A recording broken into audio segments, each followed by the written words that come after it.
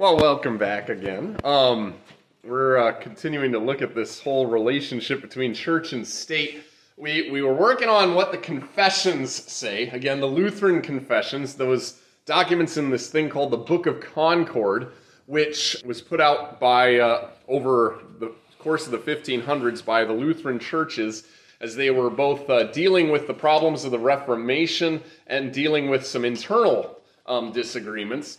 And we still look at those as extremely important authorities for our own thinking today. It's in fact in our church constitution that everything we do will be in line with the Book of Concord, because we believe the Book of Concord is a true and a right expression of what the Bible teaches. So it's not that we hold the Book of Concord as important as the Bible or as an authority separate from the Bible, but we hold it as an authority because it agrees with the Bible, and it explains a lot of things and teachings from the Bible very clearly and in a lot of ways that are very helpful.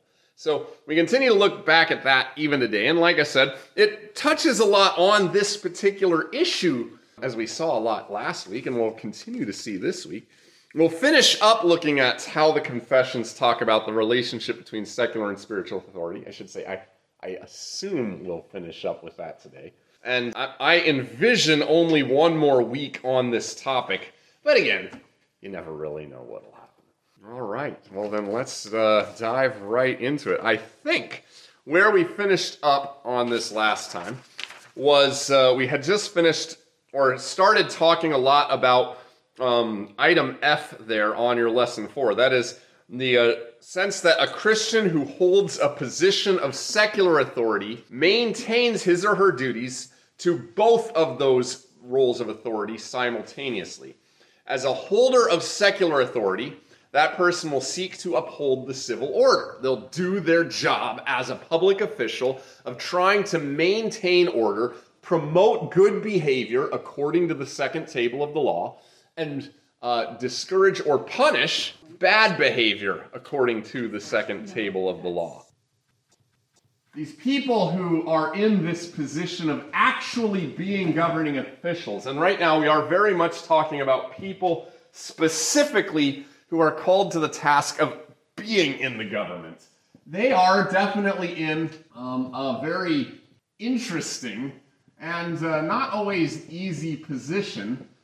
Because they're not just living under secular authority, citizens of this side of God's world, but they're actually the ones who are called to enforce and carry out and execute that authority. And we talked about how just because they're in both at the same time, that they're members of the church, we're assuming here, by the way, that we're talking about a Christian member of the secular authority. It doesn't mean that suddenly they stop being Christian when they put on their hat as the governor, the congressperson, the police officer, the judge down at the local court.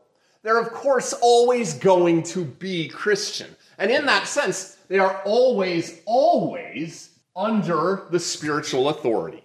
That is to say, they always live under the authority of Christ, who has redeemed them, sinner though they are, and brought them or filled them with the Holy Spirit and convicted them both of their sinfulness, their need for God's Savior, and the new desire to follow Christ and live as one of his people. All those things we said about the functions of the spiritual authority, bringing people to repent, to faith, to new obedience, and to eternal life. Those 4 things.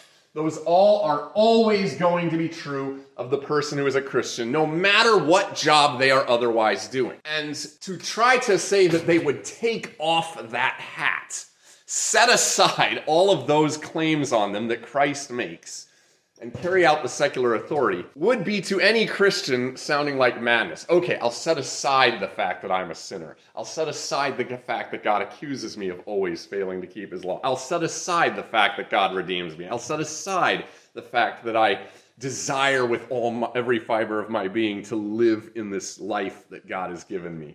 And I'll set aside my confidence that I and all who believe are going to live eternally, and therefore my secular authority is only of limited temporary significance, and then I'll just start doing this. It would be insane. You cannot do that and be any kind of real Christian. That would be the same as saying, lose your faith for the time that you're being this position.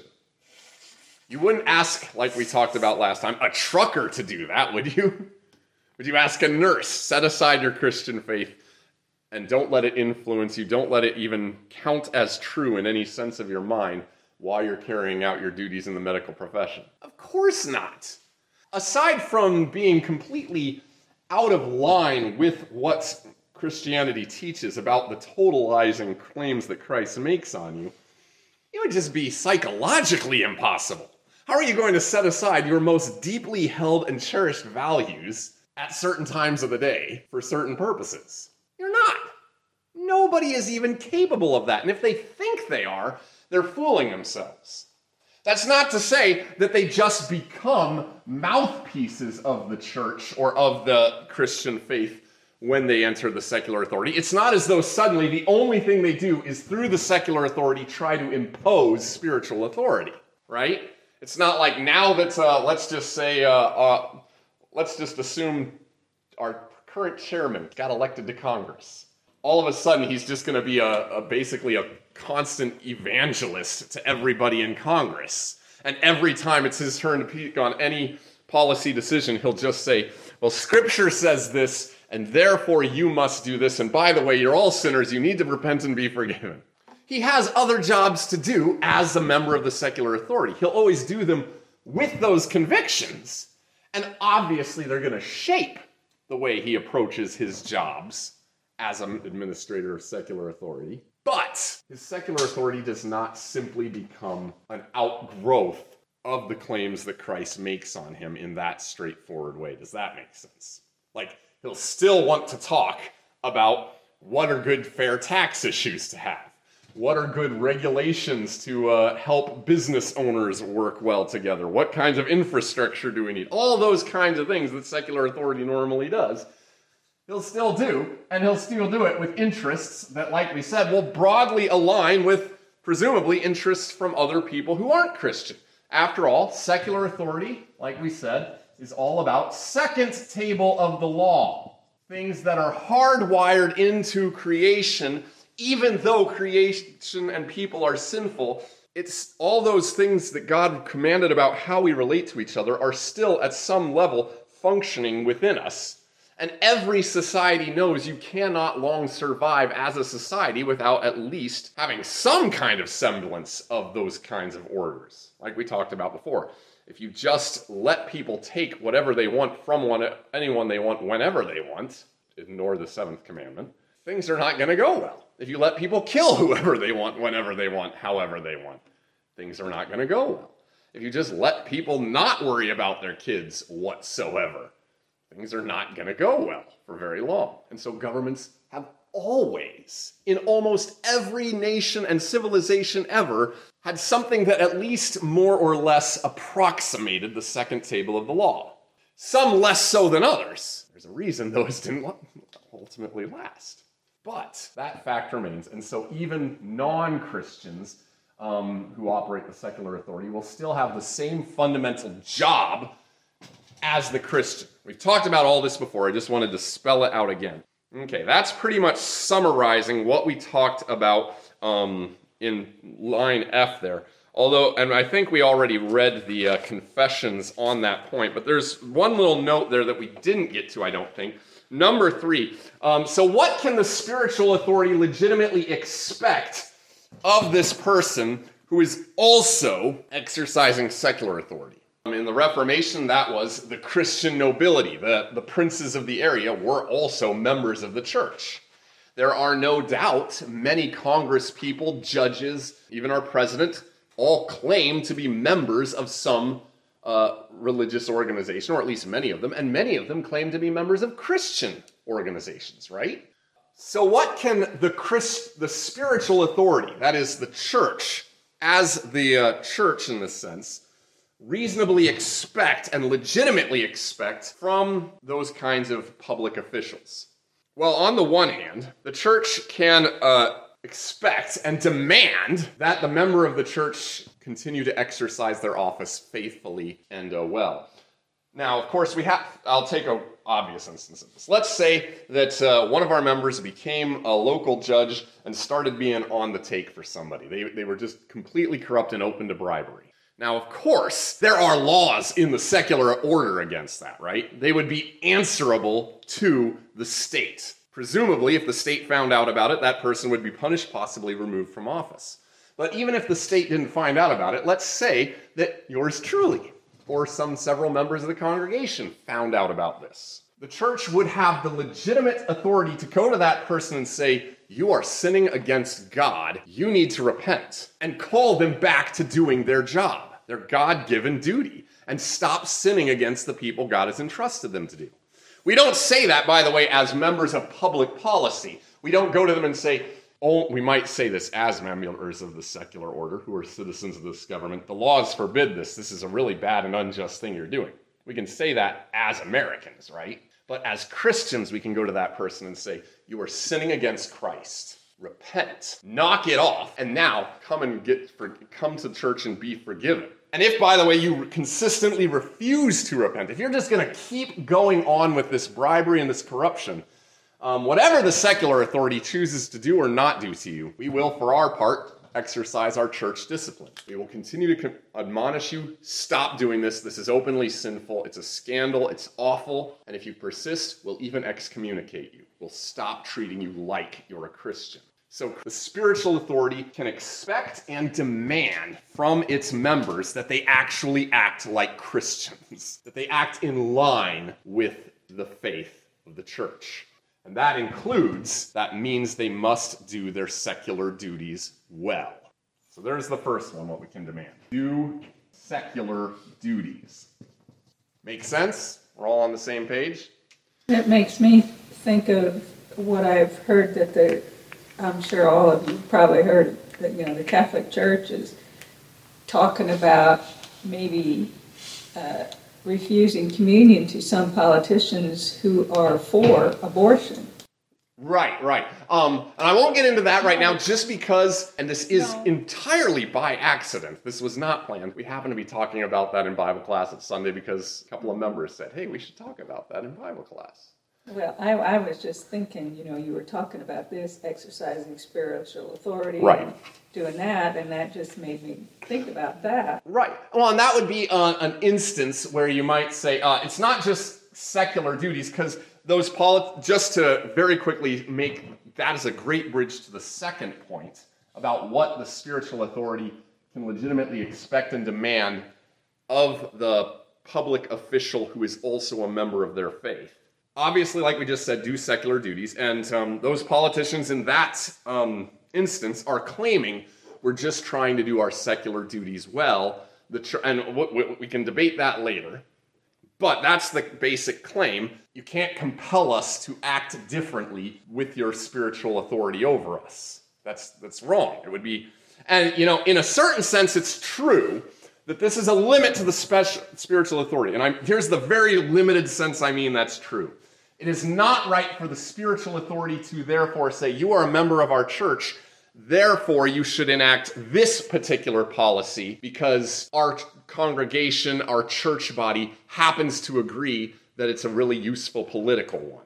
That would be exceeding the spiritual authority over this person. It's no longer demanding you live in line with your faith in Christ and act in line with your faith in Christ and moving into also you should act in line with our political ambitions.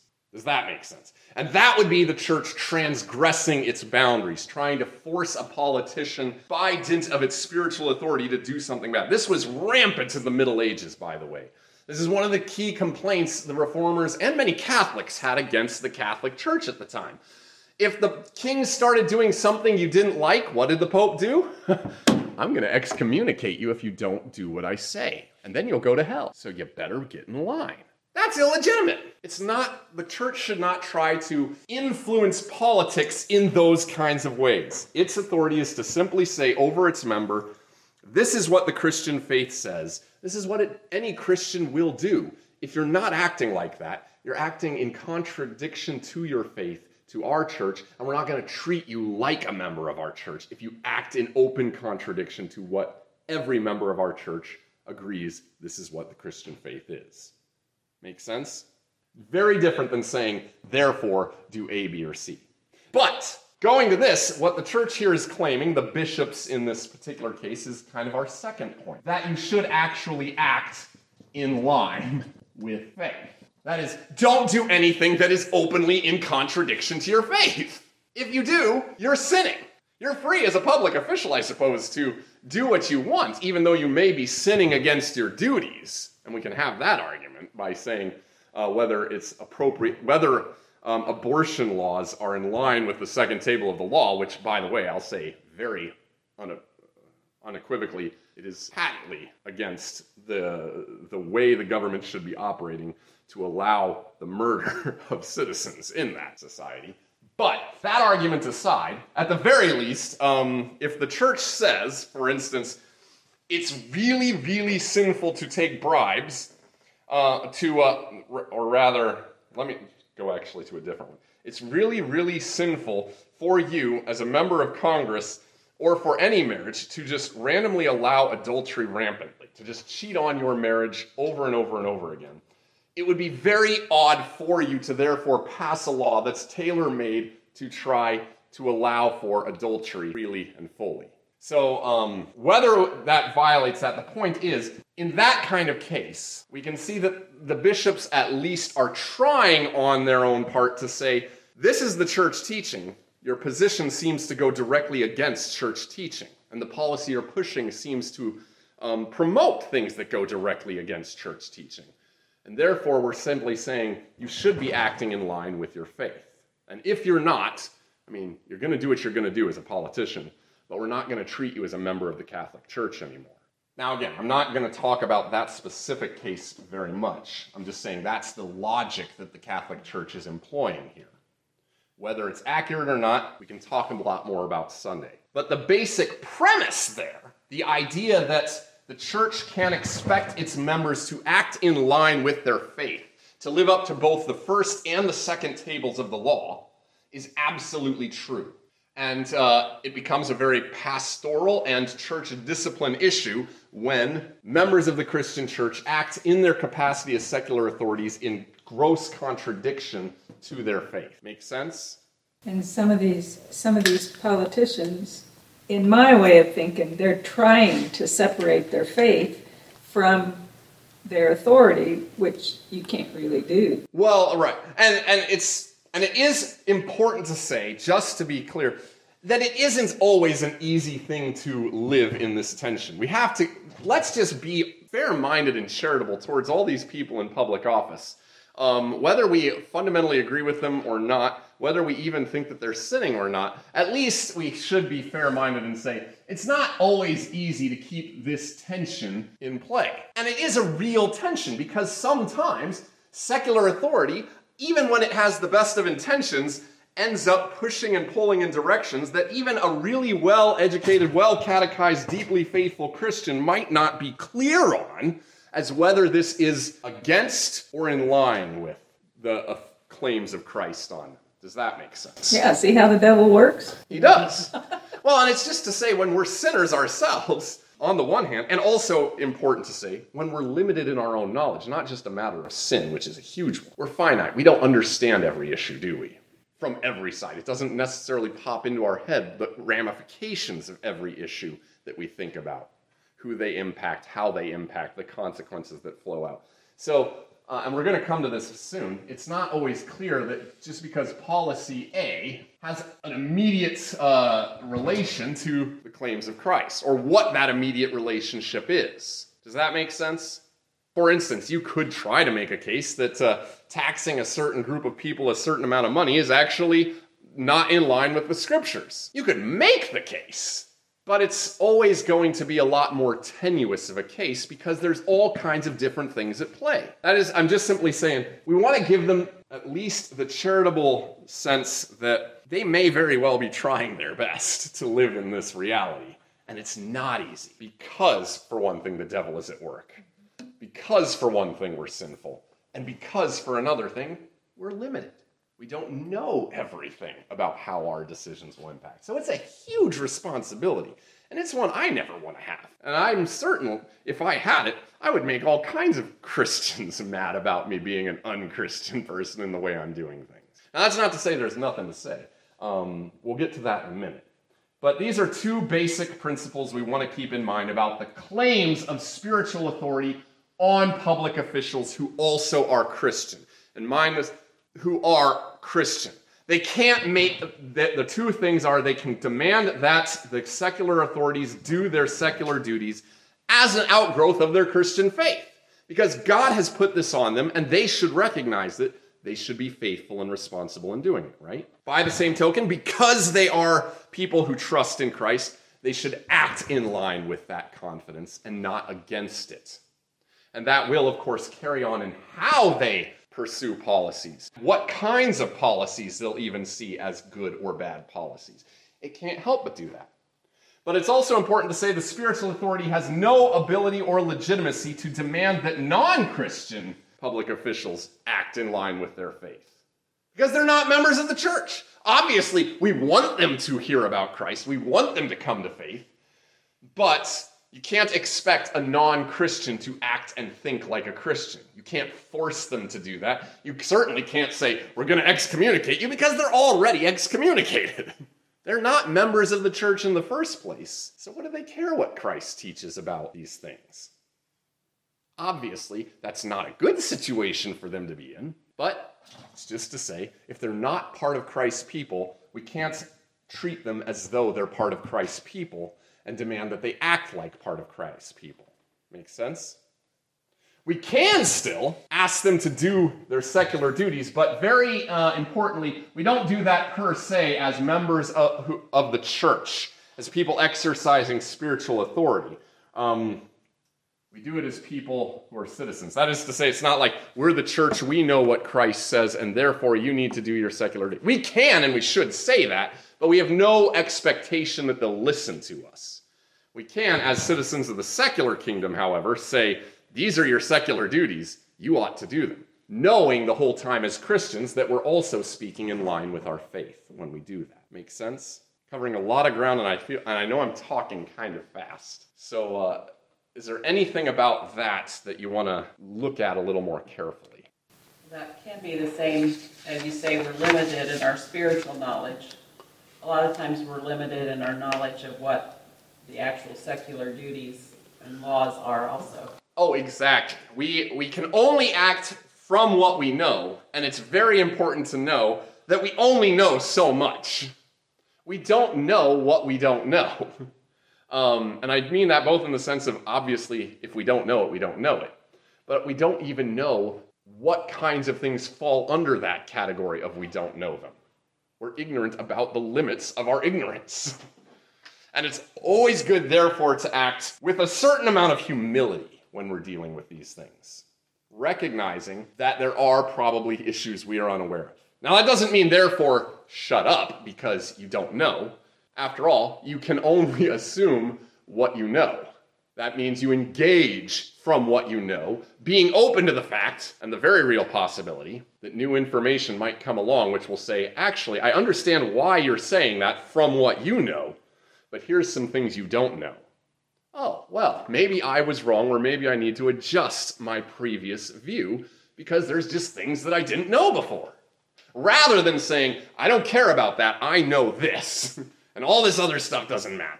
So, of course, we always want to engage as citizens with our country. But we always want to do so with a certain level of humility. Not a humility, and I emphasize, that keeps us from engaging.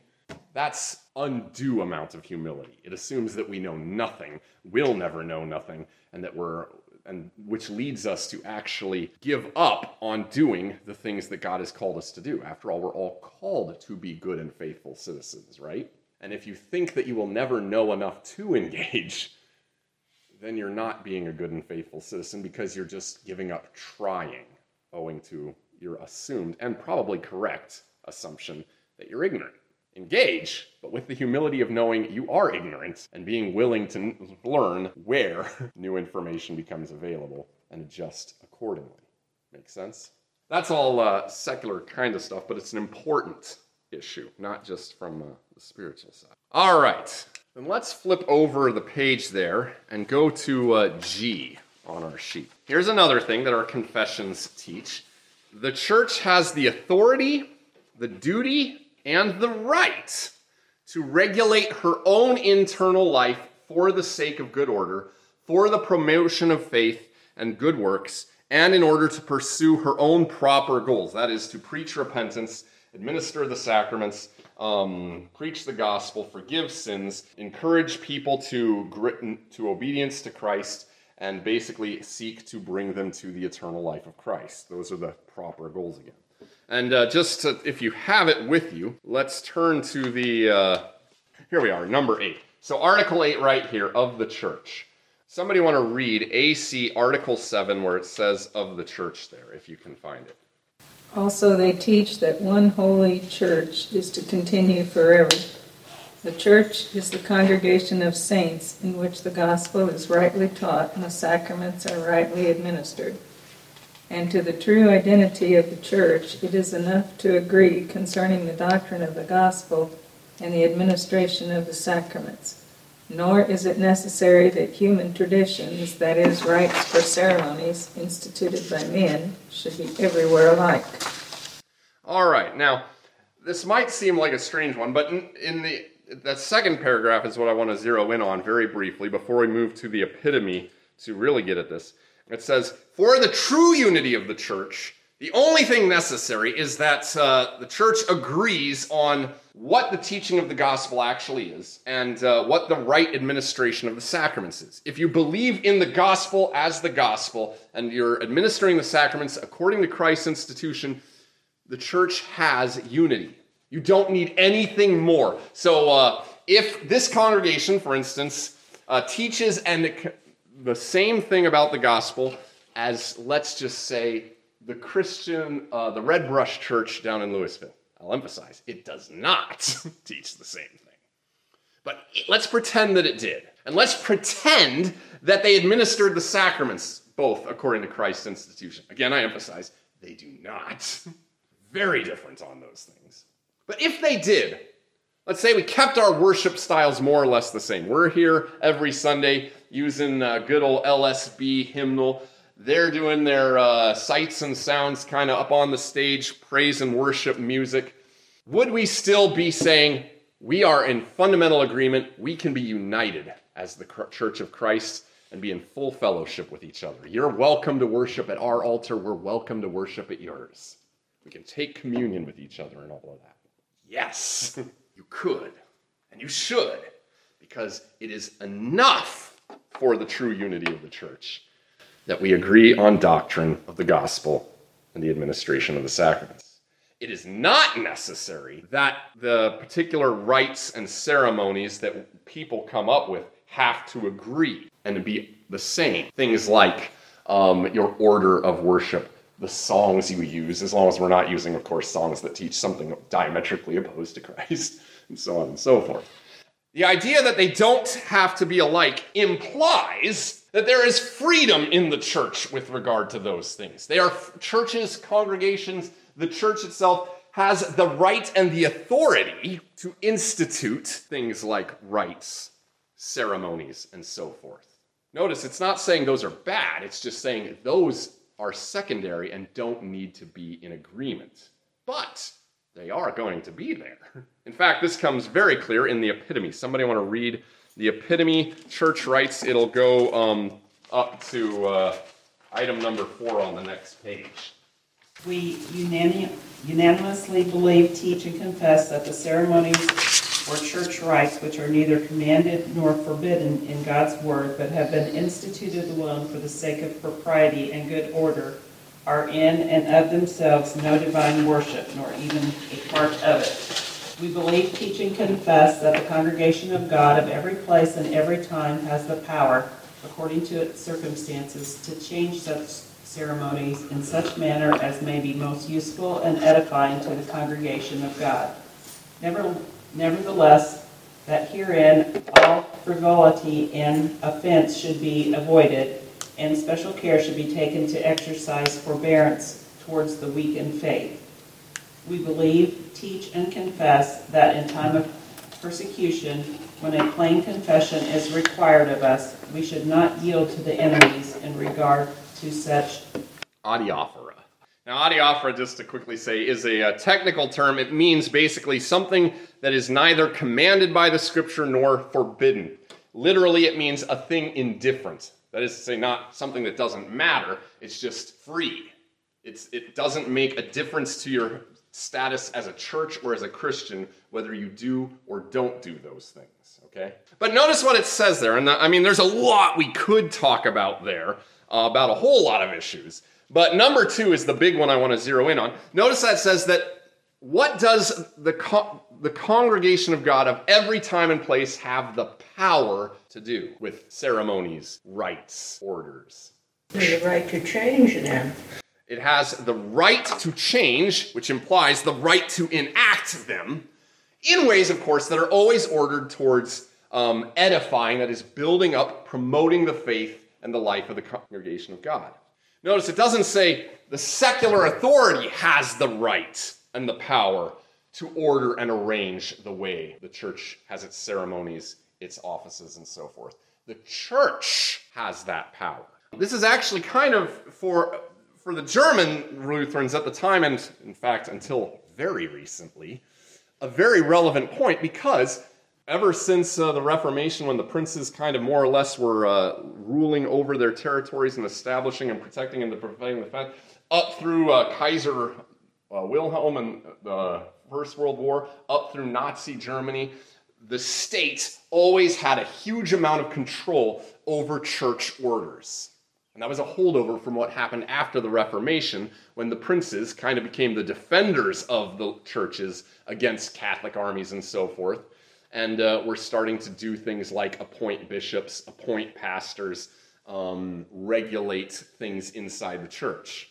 And so much so that, in fact, the whole reason we have a Lutheran Church Missouri Synod is because the Emperor of Prussia, back in the day, ordered, as the authority over church order, church life, church worship in that setup, demanded that all churches drop their usual liturgical uses and go on this new Prussian order of worship, which was basically trying to force Lutherans and Reformed to worship the same way, irrespective of their differences in belief. Because up to that time, and quite a bit after that time, the ability to govern the church, including all of its institutes, was legally given to the power of the state. So they could say things, and they did say things like, it is forbidden for people to gather outside of worship and Bible studies, because that will probably start promoting all kinds of false teaching.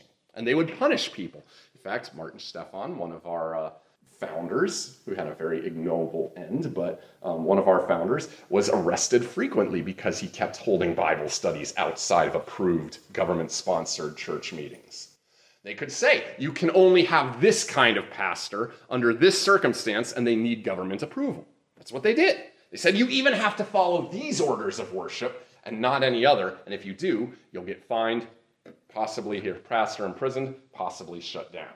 Which was all a forgetfulness of what the Reformation here taught in the Confessions. That the church is the one with the power to develop its own ceremonies, its own orders of worship, its own offices, its own way of governing itself. The church is in charge of its self-government. Does that make sense? That's basically what the Confessions say here on that point. It is clear to say none of those are required by God, no particular form. You don't, by the scriptures, have to have elders, have to have deacons, have to have bishops, have to have pastors of this particular kind. That's all by human authority, but it has to happen because you need those things to run the church, like we talked about before. You can't show up for worship if you don't know when and how worship is going to happen. You can't know who your pastor is unless you have a way of actually saying, this is going to be the pastor. And where does that arrangement come from? Not from the secular authority, but from the spiritual authority invested in the church itself. Make sense? Now, of course, that has all kinds of implications, but I'll just talk very briefly about one. that I've already mentioned before that's a very practical instance lately. With the COVID restrictions, and I say this primarily as a matter of something I've come to believe is a matter of confessional principle. It's just what our Lutheran confessions strongly imply, that it is an overreach of secular government to determine how, when, and where the church can or can't worship. By the way, the church was never allowed to meet for the first 3 centuries of its existence. It wasn't allowed to worship anywhere, wasn't allowed to hold any kind of service order, wasn't allowed to have any pastors, because it was legally forbidden to do any of those things. But did people still meet in their homes? Oh, back in those days, they met in homes. There's famously, outside of Rome, the very seat of the emperor who was trying to persecute them, they would go to these elaborate catacombs built under the city where dead people were buried, and very maze-like structures, and hold worship services there around a torch in this dank little place surrounded by dead people, because it was a safe place. People would always come together weekly for worship to celebrate the Lord's Supper in homes, in forests, in fields, wherever they could hide from the government, which presumes that the early church always had it in their head that the government has no authority to stop us from doing this or to intrude on us from doing this. After all, if you stop doing that, you can't even follow Christ, because what does Christ command us to do? Lots of things, one of them being do this, referring to the Lord's Supper, as often as you do it in remembrance of me. If you're forbidden from celebrating the Lord's Supper, well, then you can't follow Christ's word there. You can't get the grace he's offering. Hebrews talks about, do not forsake the gathering of yourself together. By the way, speaking to people who are being persecuted, as some are in the habit of doing. Because there's a command from God. You can't actually follow the commands of God if you stop gathering for worship, because that's what Christ partly commands. And so, my point in all of this is that when the government came and started putting restrictions on where, when, and how we gather, they were exceeding their authority. And again, that goes back to what I said a few weeks ago when I said, I feel in my bones that I failed as a pastor by not just going along with that. The church is free to go along with those kinds of orders of, say, 10 people per service at the time. If the church hears the government suggest that, even demand it, the church is under no obligation to obey it as the church, because they are free to worship Christ and set their own orders. If you start letting the government be the ones who does that, there's no limit to what the government should be able to authorize, no matter what the purpose of the authorization, whether it's public safety or persecution. The church is free, though, to say, we understand the public health crisis, and therefore we're going to restrict our worship for a time to do this of our own authority, out of a willingness to cooperate and a respect for what the government is trying to do. But where I went wrong is saying, and therefore teaching you, that it was incumbent on the church to render unto Caesar the things that are Caesar's, as though this belonged to Caesar. Because it doesn't belong to Caesar. Romans 13, submit to the governing authorities, does not imply that the governing authorities have the authority to govern the church in its orders, its ceremonies, its worship life. Like I said, if it did, then Paul was breaking his own statement by even telling people to worship. So what I did wrong as a pastor was present to you what is frankly a false teaching. Though at the time I sincerely believed it, I was still sincerely wrong, that as a matter of obeying the secular authority, we ought to and should, to obey God, follow what the state says because the state had the authority to do it. The error was not in how we responded as a matter of practice. The error was in assuming that the reason we practiced that way was because the state had the authority to tell us to do that. Does that make sense? What I did wrong was I taught you the state has the authority to dictate our worship, our orders, our governance, and that is simply false. And for that, I've sinned, and I am sorry. And I definitely will not be letting it happen again. Not to say we won't ever curtail our worship practices in view of what the state might recommend, but I will never present it as this is what we must do because the state says it and we have to honor the state's authority. Clear? It would be wrong to continue to meet just as a defiance of what they're saying. Well, I mean, if you're just doing it to be a stick in their craw, you're probably doing it for not particularly righteous motivations. Now, you could go to the argument where, for instance, I will say this. Let's say that every church across the country except one was convinced the state has the authority to do this. Well, then this one LCMS church who's refusing to do it could legitimately appeal to number 4 there, that in times of persecution, when a plain confession is required of us, we should not yield to the enemies in regard to such things. That is to say, this was pointed at a certain thing. I'll give you a little bit of history to explain what I mean, and so it'll make more sense what I'm about to say. At the time this was written, about 20 years prior, there had been one of the co-authors of many of the documents in the Book of Concord, Melanchthon, wanted to find some kind of peace with the Catholic powers and principalities and with the Catholic Church to try to... Nobody wanted the Reformation, by the way. Nobody wanted the church to split. That was not Luther's intention. We got kicked out of the church. We very much wanted to be part of the church, the Catholic Church. So when the split ultimately happens, nobody saw that as good. Everything is great now. We wanted the split to end. We wanted the Catholic Church to come back to the truth that they were overtly denying by refusing to even allow the truth to be in their midst anymore. So Melanchthon, he wanted to be more conciliatory, and he thought, maybe if we compromise on some things, we'll be able to bridge back towards more unity. On the one hand with the Catholics, and on the other hand with the Reformed. The Reformed, by the way, believed that there was no real presence in the communion, that it wasn't actually the body and blood of Christ. So one thing they started to agree to was, well, we can do a lot of these ceremonies that the Catholics really, really like. Things like wearing albs, burning incense, saying certain prayers during the liturgy that we got rid of, and so on and so forth. Because after all, Melanchthon's reasoning was, it's all an indifferent matter anyway. These things aren't commanded, they aren't forbidden in the scripture, right? Therefore, we're free to do them. And it's true, we are free to do them. The problem was, what that position was teaching people was basically, we were wrong all along, the Catholics were right. Because the average layperson goes to church and everything looks like it's Catholic again. Everything. And suddenly, what are they going to start thinking? I guess the Catholics were right all along.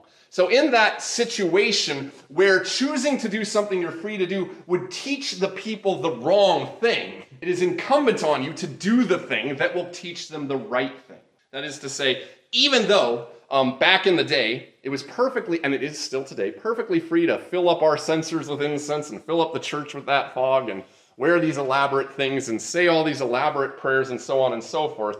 Perfectly free to do that. There are some churches, by the way, Lutheran churches, who do most of those things again. And that's not a problem today because it doesn't confuse people very much today. But back in that time, it was confusing people a great deal. And so they said, if we give up on these things, even though they're not commanded or forbidden, what we're doing is functionally denying the gospel. We're giving people the impression that the Catholics are right about being saved by works because they look at us and they think, oh, they're Catholics now. We are Catholics now. So we can submit to the Pope again as the sole authority of both heaven and earth. We can submit to all of these pilgrimages, saints, and so forth. Does that make sense? So bringing that today, if every church in the country, or a whole lot of them, were under the impression that this is legitimately the power of the secular authority, then it, not so much to stick it in the craw of the government, but as a way of saying, we want to correct this false teaching and give a real witness to the truth of the limits of the secular authority, we're going to ignore what they say entirely. Does that make sense? Now, I'm not saying too many churches took that principled statement. It's just to say that would be a legitimate reason. But if you're just doing it to say, First Amendment, baby, you can't tell me what to do, you're doing it for all the wrong reasons. Any other questions or thoughts about that? Now let's move. I won't spend a lot of time on H here because as it happens, with 4th of July being Sunday, that's going to be a very big part of the sermon.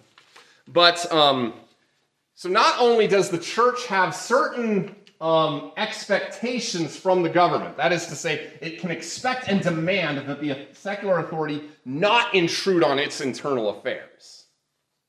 That it can expect and demand public officials who are Christian do this. Nevertheless, the state also has the right to expect from the church and demand from the church certain things. And the church is obligated, it has the duty to do these things. The church has the duty to offer, and again, the secular, this is number H, letter I, and the secular authorities have the right to expect respect, obedience, and cooperation from the church, that is, from Christians, within the bounds of its legitimate civil authority. That is to say, the secular authority can say to people under the spiritual authority, respect us, obey us, and so forth, when we're acting within the bounds of our legitimate office. Why can they demand that of us? Because Christians know as a truth in God's word that who established the secular authority and gave it its duties? God.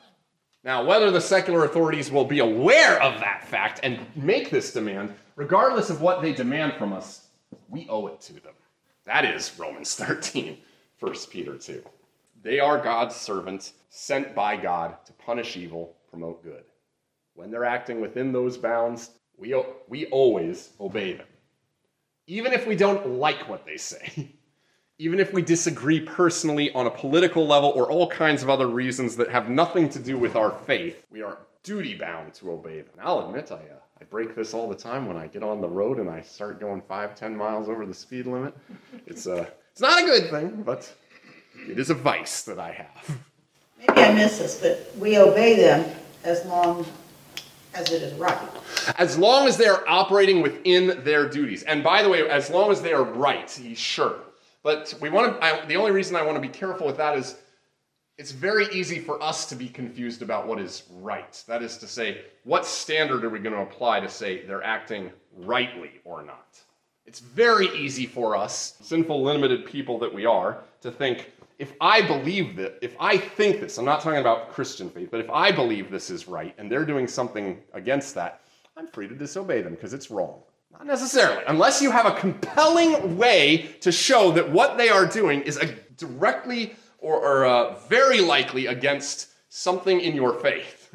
Something against their own duties as the second table of the law. Something against what Christ enjoins. Then you are free to disobey them. You obey God rather than man. And you call them out on it. Again, that's a fairly high bar of proof, you might say. If they're telling you, don't preach about Christ, well, obviously, they're wrong. Ignore them. If they're teaching murder is okay, obviously, they're wrong. But, again, for a lot of issues, as we'll talk about next time, there's a whole lot more room for debate and different possibilities than I think a lot of us tend to believe, just because we're convinced that what we think is what God thinks, is the right thing. So in this, we always want to, when we're talking about the limits of what is right, we always want to be very careful to submit ourselves to the Word of God and our ideas about what we're asserting to the Word of God. Make sense?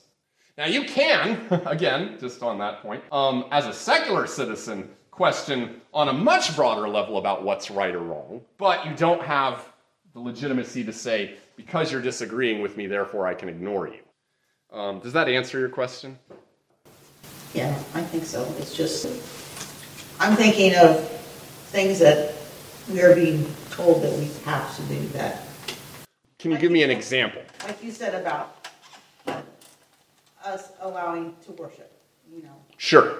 that, Well, and there, it actually is much clearer than a lot of us had been under the impression of. When you submit it to the Word of God, it's simply the case that the secular government doesn't have the ability to limit our worship like that.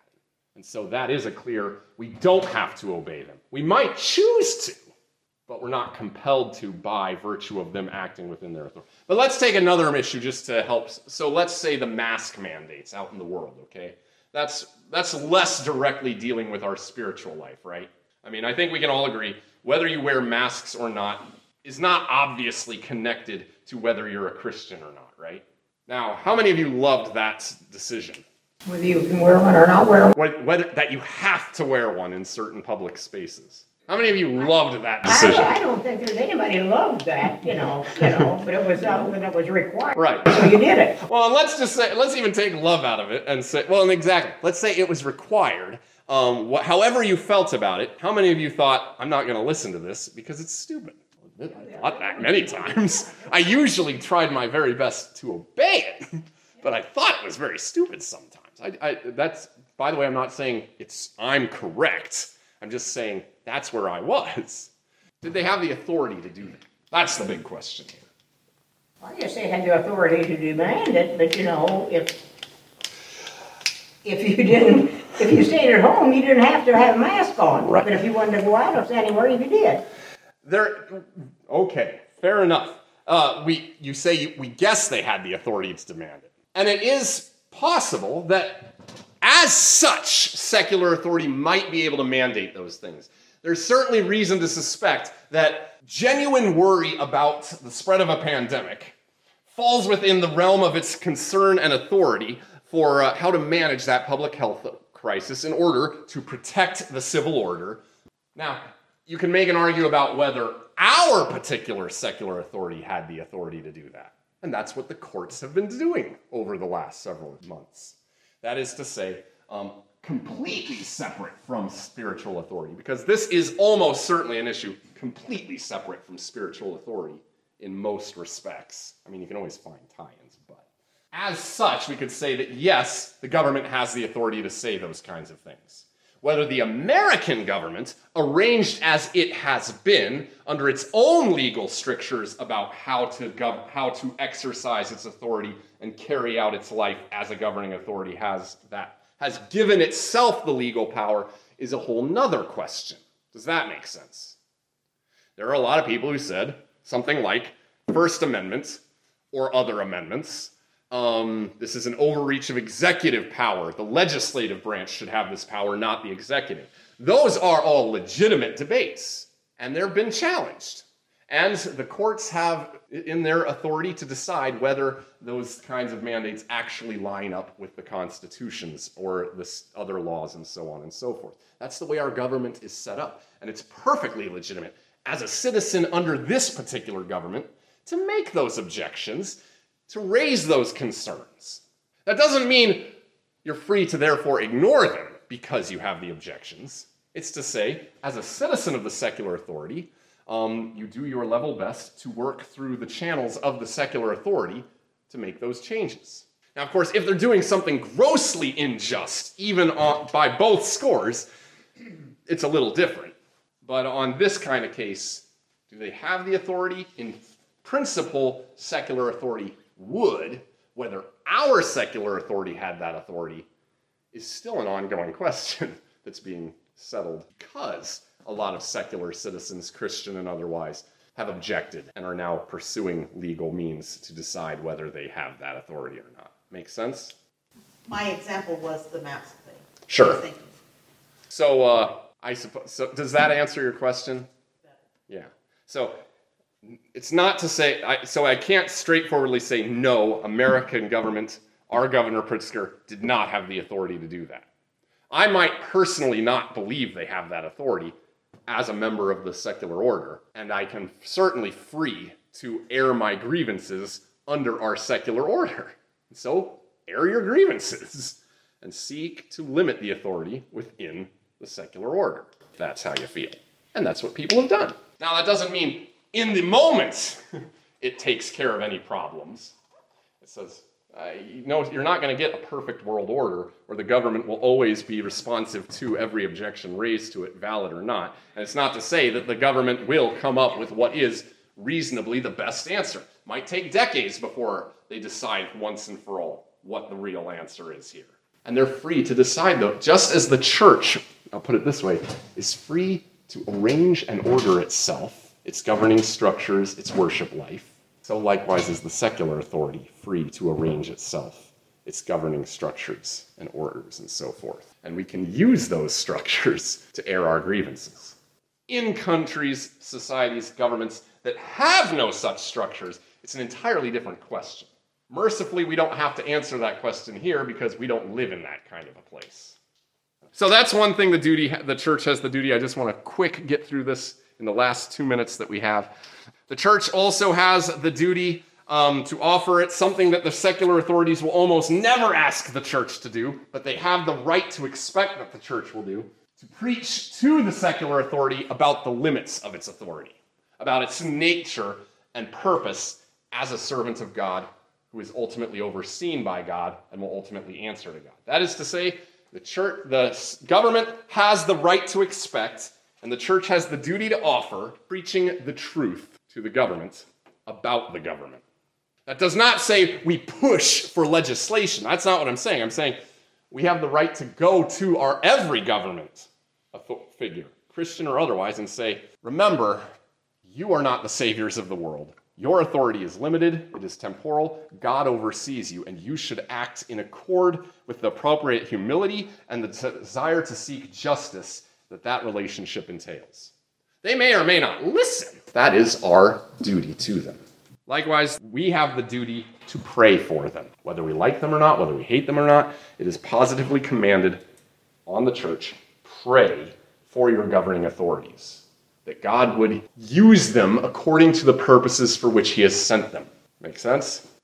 Now again, we haven't gotten into nitty-gritty things like where the interests very much overlap between these two. We haven't talked things like church property, which is a very different ball of wax than orders of service, because as property owners, we very much fall under the secular authority.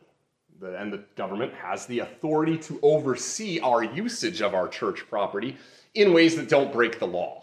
That is to say, if we started taking all of your offerings and I started embezzling it, that's both a matter of the spiritual authority. I'm violating the authority that the church has established for proper orders of paying the pastor.